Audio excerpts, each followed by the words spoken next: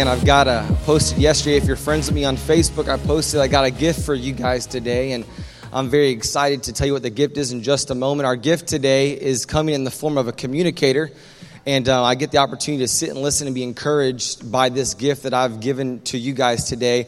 When I started dating Diana, it took me a long time to break into the family, but eventually I broke in. And one of the ways that I was broken into the family was by our communicator today. And because he's not going to share this story with you guys today, I think I might as well. He might try to be, I don't know if he's going to be pastorish or not today, but I'm going to tell you what he did to me. And because I think sometimes when we get up here, you're like, oh, that man, that's a good, godly man up there. That guy, he loves Jesus, and he's doing a great job. And so Diana's dad says, man, we really want you to be in the family, but I got to introduce you to Diana's uncle. And I said, great, that's awesome. And so he said, I want you and Derek to meet me at a golf club over in Jacksonville. We're gonna go golfing together. I said, yeah, no problem.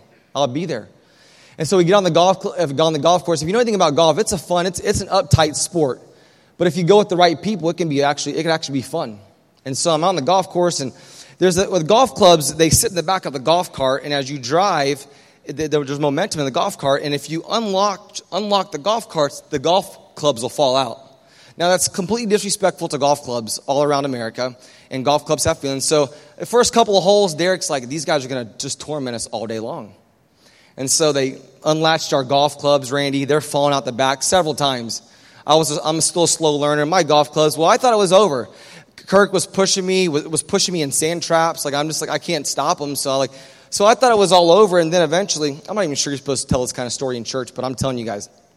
I'm sitting in the cart, and Derek's dad says, I want you guys to come here. We're going to get a picture together. I said, these guys are so nice.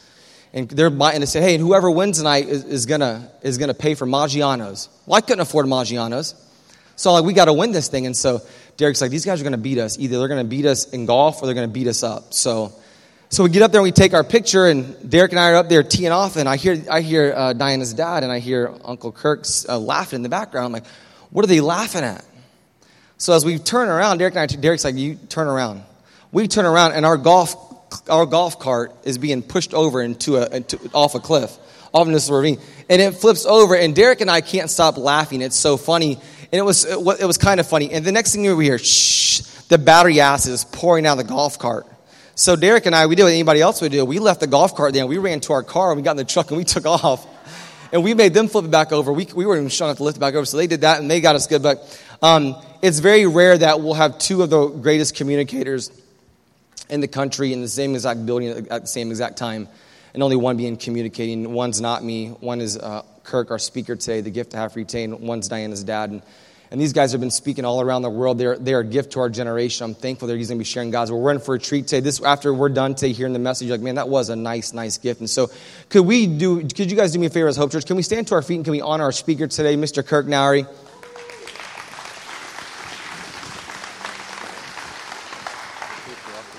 Right now. Oh, man. I thought for a second about pushing him off the stage right there for that introduction. That is good to see you guys today. I hope that you're as encouraged as I am coming to this new church launch that's about to turn one. I believe, there you go, come on. I've said for a long time that I believe the hope of the world is the local church. And whenever I see young people like Wesley and Diana, pastors Wesley and Diana, man, Diana, you did an awesome job this morning. Your prayers reached down inside my soul. And I am so proud of you. I've known you since you were a little girl, and how God's using you and your family. And Wes, I've believed in this guy. I knew God was going to use him in a great way. And I think this first year is just a foundation for what God intends to do in the years that are ahead. And so thank you for allowing me to come in and talk to you this morning. I'd like to just sit down and give an invitation and let us all go, because we've already been blessed. God's already spoken to my heart, and I trust He has to yours.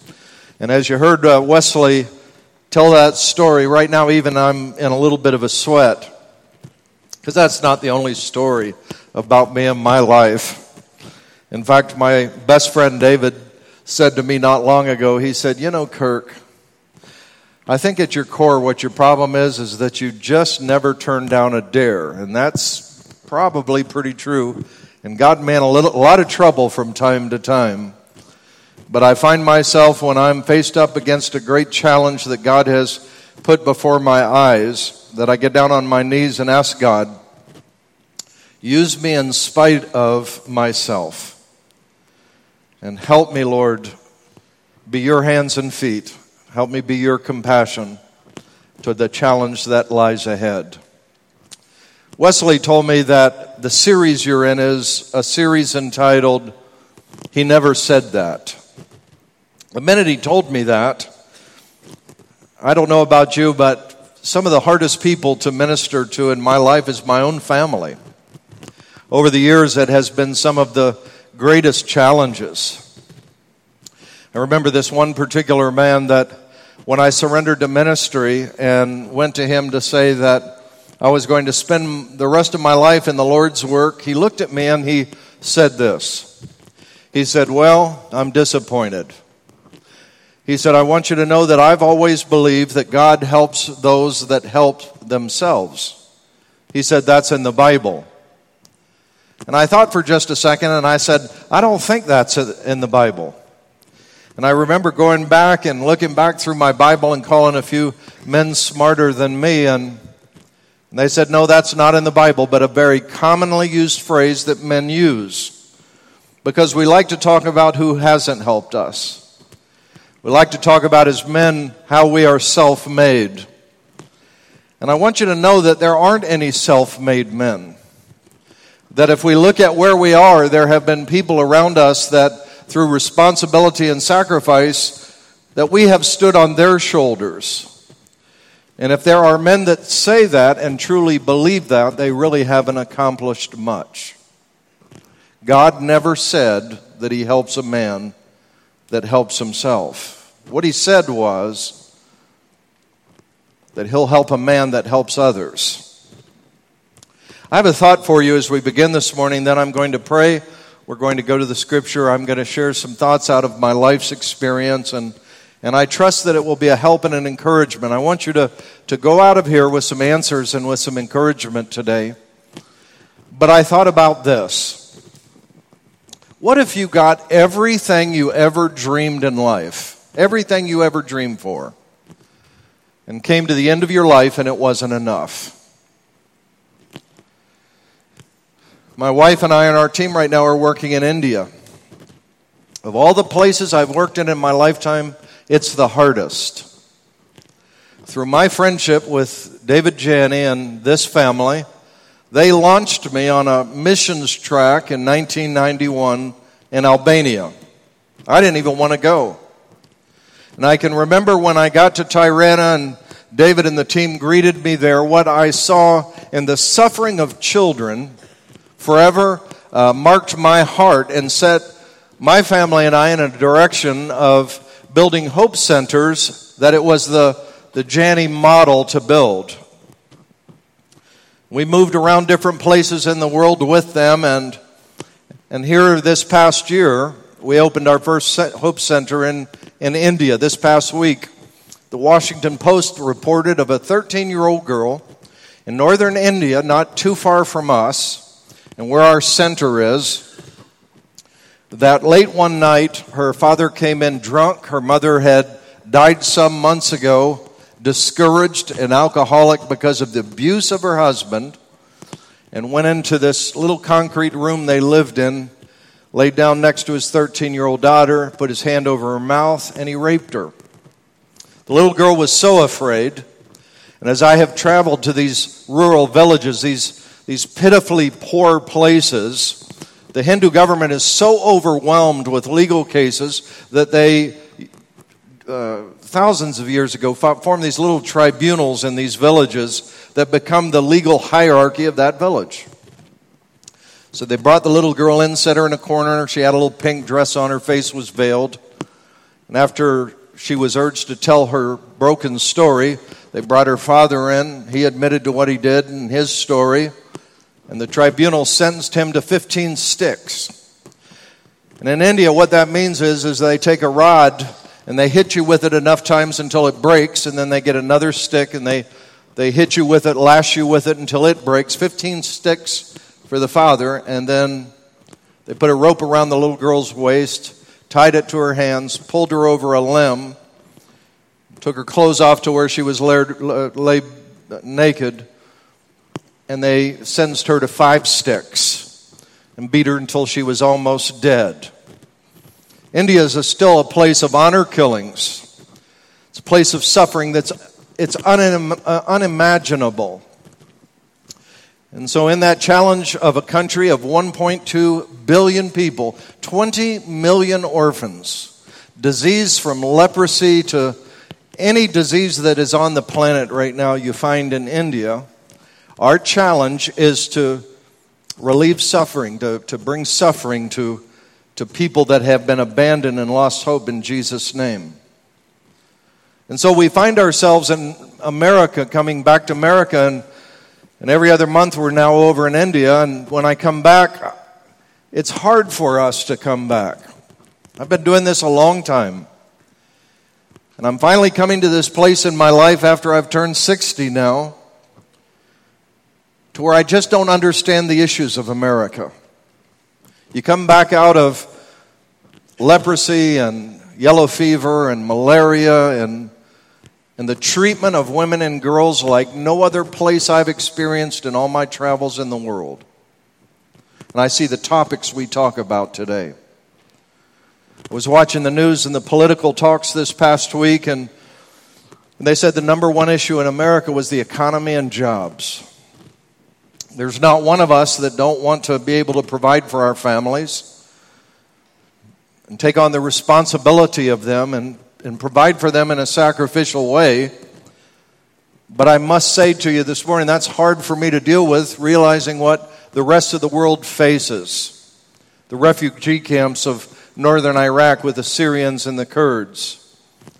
Or you go to the Hope Center at Kawangwari slum, the epicenter of HIV infection. You go to Albania, where David and I began. I was talking to a young man this week that came in to do some work in our home. And I said, "Where are you from?" He said, "Albania." I said, "Albania." I said, "I was there in 1991. He said, "When?" I said, "It was right there in January, February. It was still winter." He said, "I escaped Albania in 1991 in March on the 5th. He said, "I jumped onto a rope onto a ferry and rode it over to Italy, and they fought me, and I crawled my way around and finally came to what I dreamed for. I came to America." And he showed me pictures of hanging on that rope. Somebody had taken a picture of him hanging on that rope on that ship to get out of Albania when David and I were over there and we began that work. And so I come back and I have this opportunity to stand in front of you, a church less than 1 year old that's about to celebrate, and we come together, and I think it's important for us how we think. God doesn't help men that help themselves. God helps men that help others, help their families and their wives and children, and certainly we have needy people in the United States, but I must say to you that compared to the world that I have seen, that the poorest in America are rich in the eyes of those that are in India, in Africa, in Central America, and other places around the world. And God has called every one of us. In fact, let's look at 1 Timothy chapter 6 and see what that calling is. Let's see what that command is. 1 Timothy chapter 6, reading from the NLT. The scripture says, "Teach those who are rich in this world not to be proud and not to trust in their money, which is so unreliable. Their trust should be in God, who richly gives us all we need for our enjoyment. Tell them to use their money to do good. They should be rich in good works and generous to those in need, always being ready to share with others. By doing this, they will be storing up for themselves treasures as a good foundation for the future." And the phrase that I want you to underline if you have a Bible, or remember as you go out of here today, so that you may experience a true life. I don't want one man in here, no matter what your age is, young or old, to come to the end of your life and have earned everything you ever dreamed and realize that there's still a hole in your heart, that it wasn't enough. The scripture by the Apostle Paul teaching his son in the faith, as if I would be teaching our sons, or I would be sitting down talking to Wesley or to Derek. I would look at you and I would say that I want to pass this truth on to you, that money won't get you there. Can't trust in it because it's too unreliable. You have to do good. You have to put your faith and confidence in God. And if you will do that, you will experience a true life. A life that when you come to the end, regardless of what that ending looks like, you'll be able to look at your family and those just a few friends that gather around that bed for the last time and say it was a true life.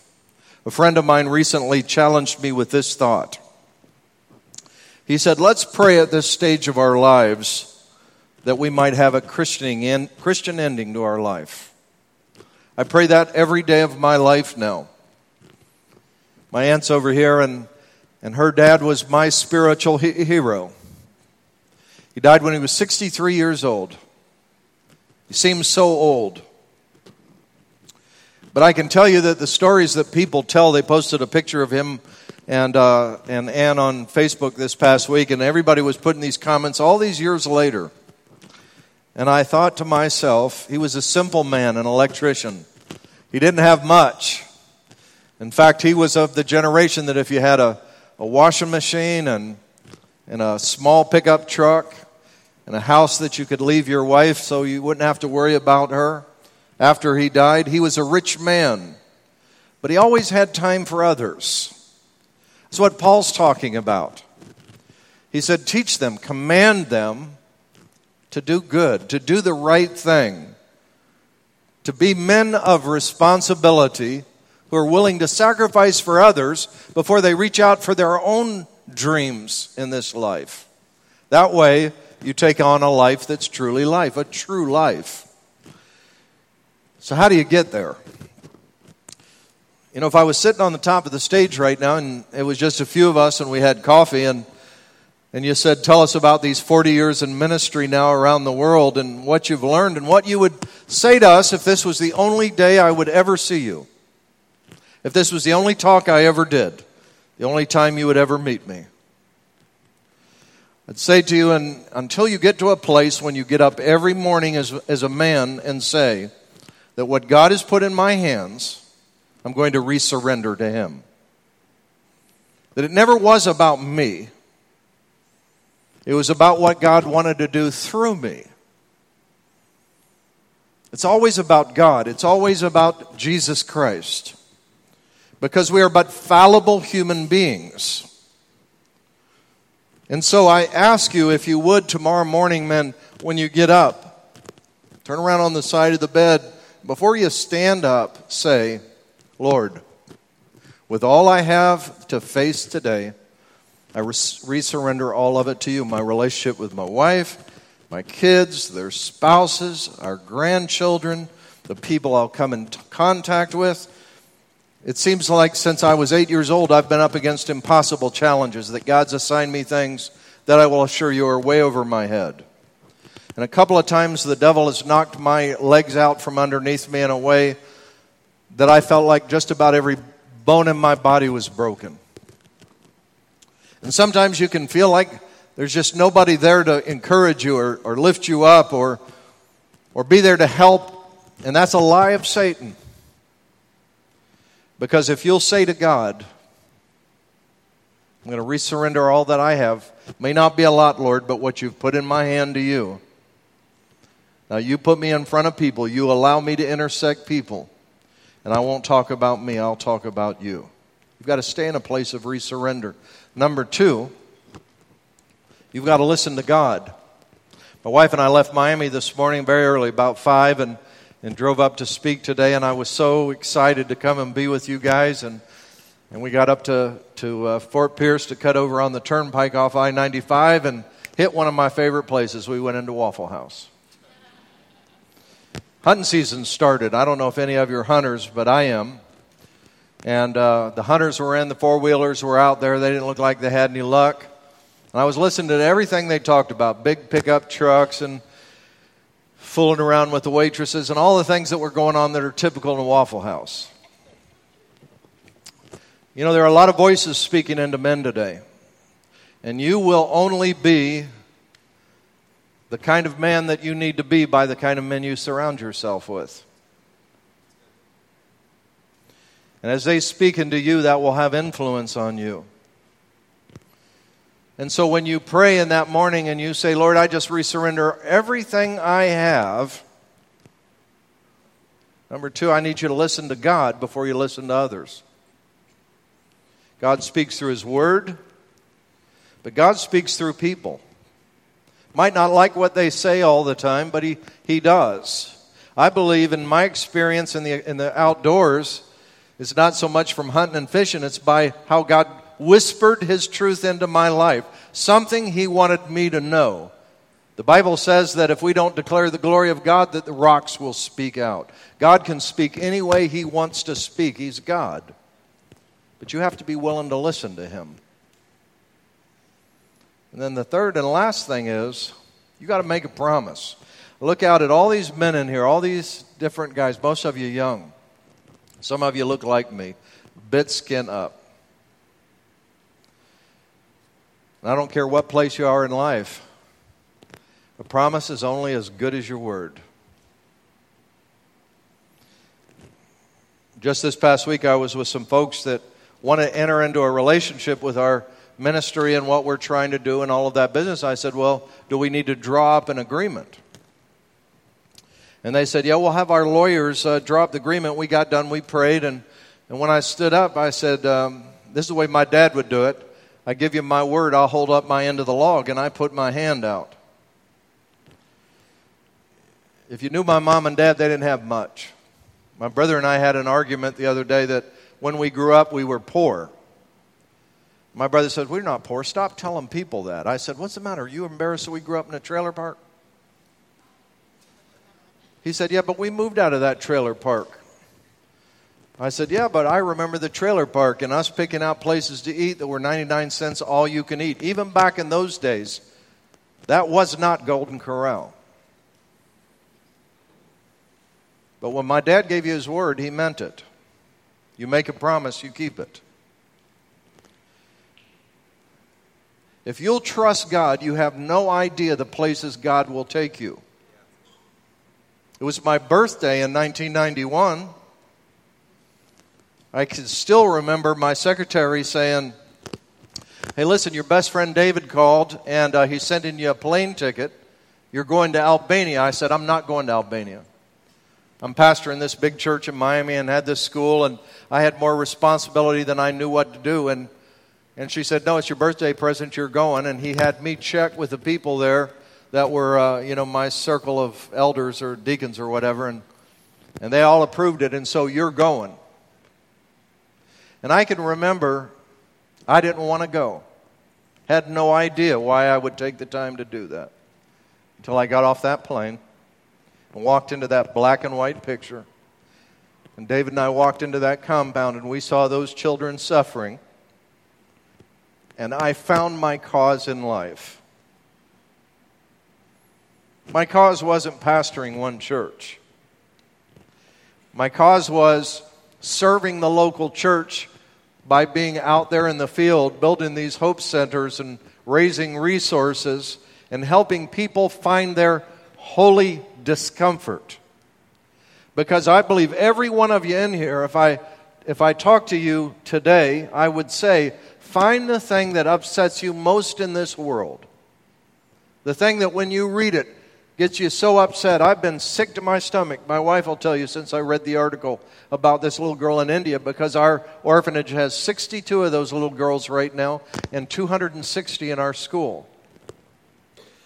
You picture one of these brown-skinned little girls with her wrist tied and a rope around her waist and pulled up over a limb in front of men and stripped naked and beat with a rod, 5 different rods, lashing her until they broke. I'm just sick to my stomach. 20 million orphans. You say, I don't know what we do about that. I don't know what we'll do about it either, but I can tell you what you can do. You can make a difference in one's life. And you say, well, you know, how far is it to India? It's about 21 or 22 air hours. You say, I can't do that. I understand. But some of you would say, I would do that. How much does that cost? About $1,500. No, I couldn't do that. I said, I understand that. But could you give to it? Could you pray for it? Could you help support a little girl, whether it's in Albania or Africa or Central America at our Hope Center in Pavas with our daughter, or in India? Could you make a difference in one life? And if you say no, then I'm going to ask you to get back down on your knees with what you have and resurrender everything in your life and listen to God. Make a promise and keep it. Because every one of us ought to be defined by our holy discomfort. Not by the American dream. It changes, it's sold to us, and it's different than when I was a young man. I believe every one of us ought to have a purpose because of the Christian that we are, that when people say, well, tell me a little bit about you, that you don't say, well, I'm an electrician and I like to fish and hunt and got a pickup truck. I'm a Ford man. You know, it takes you forever to get to the point to say, you know who I am? I'm a man that loves his wife, loves his children, loves the local church. My family and I were involved in India and Africa or Central America or Eastern Europe. We're trying to relieve suffering in Jesus' name. Let that define you, and you'll come to the end of your life, and your life will be a true life. You say, how'd you get to India? I didn't want to go to India. I've had opportunities to go to India. Didn't want to go. Don't like the food. Heard it smelled bad. Heard about all the diseases. Didn't want to go. So on our staff, our financial officer, Anthony Namo, his wife Stephanie, have 4 children. Got a little boy by the name of Mason, 5 years old. 2 years ago, on Friday night, he got a fever. His stomach was hurting. His mom sat up with him through the night. In the morning, took him to urgent care. They said, go to the hospital. And he had his appendix taken out. Got home. He was upset because he didn't get to ride in the ambulance. Well, little Mason is a rascal. He's all California men. Mohawk. He didn't want anybody to call him Mason. Wanted to be called Moose. Anytime I came out there to see him, wherever we were, he'd jump up at the table, get down on the floor, put his arm up there. He wanted to arm wrestle me wherever I was. Well, his mom had worked in India while she was in college. She had devotions with her kids at night, and she would tell these stories about India and working not far from Mother Teresa's place in Kolkata. And so they prayed all year long for India, and he used to say, when people would say, Moose, what do you want for your birthday or for your Christmas present this year? I want to go to India. Kept telling his mom and dad, I want to go to India. So he had his appendix out. He came home. His fever picked back up. Called the doctor. His mom called the doctor. They said, get him back to the hospital immediately. And got to one of the finest hospitals in all of Los Angeles. And by early afternoon, God had called him home. One of the toughest funerals that I've ever been at. Because we loved this family. We were connected to them. I arm wrestled with this little boy, and I'm sitting at the table with a friend of mine, my wife and I, and the reception after the funeral was at the Namo home, and we were all out in the front yard and tables, and the church had brought food. There were just a lot of people. My friend looked across me about the way David did that day. He bought me a ticket to go to Albania. It's been a long time ago, 1991. But he looked at me and he said, how about you going to India and find us a spot, and let's build a Hope Center called Mason's Place. And let's answer that little boy's prayer for India. Let's go make a difference. So every other month now, this year, I'm in India for a month. This past trip in the middle of the summer, the temperature never got below 120 degrees Fahrenheit. My scalp blistered. And I have hair. My wife was putting these ice rags on my head. We were working 12, 15-hour days on the renovation of this compound. And when I just get to where I said, I can't do this anymore, it was like a little boy in heaven whispered to me and said, Uncle Kurt, thanks for doing this for me and answering this prayer. Teach those that are rich. There's not one that's listening to me right now that doesn't know God has been good to them. Don't put your trust in money, which is so uncertain, but put your trust in God. Do good and share with others. Relieve suffering in Jesus' name. In this way, you will live a life that's a true life. Get up in the morning and resurrender. Listen to God first. And then remember your promises and keep them. Bow your heads with me in prayer.